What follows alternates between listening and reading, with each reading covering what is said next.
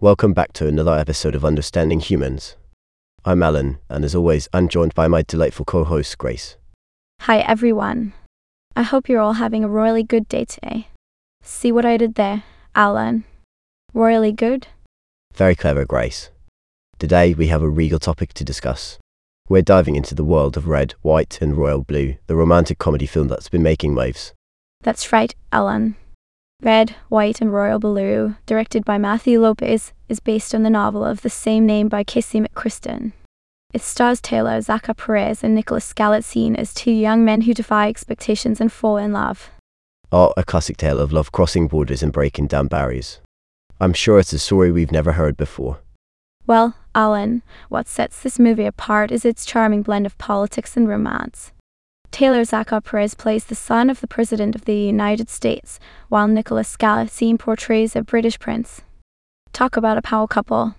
A power couple indeed, Grace. I can only imagine the royal drama and diplomatic shenanigans that ensue when the president's son and a prince start a romantic relationship. Can you say international incident?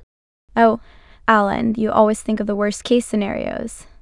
But let's not forget the supporting cast, including Clifton Collins Jr., Sarah Shahi, Rachel Hilson, Stephen Fry, and Uma Thurman.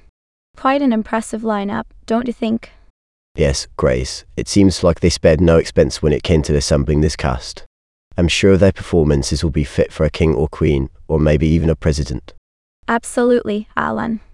And let's not forget about the filming locations. Principal photography took place in England, which adds to the authenticity of the British royal element in the film.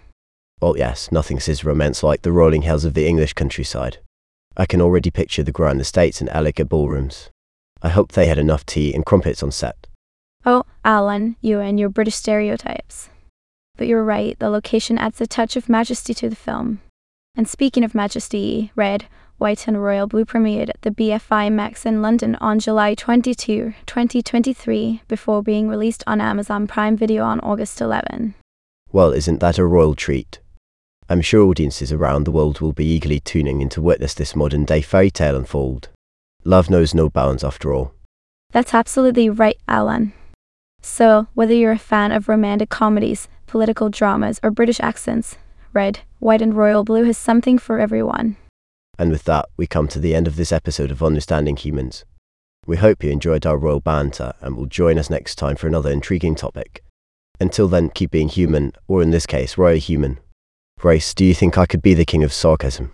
Oh, Alan, you're already the king of my heart.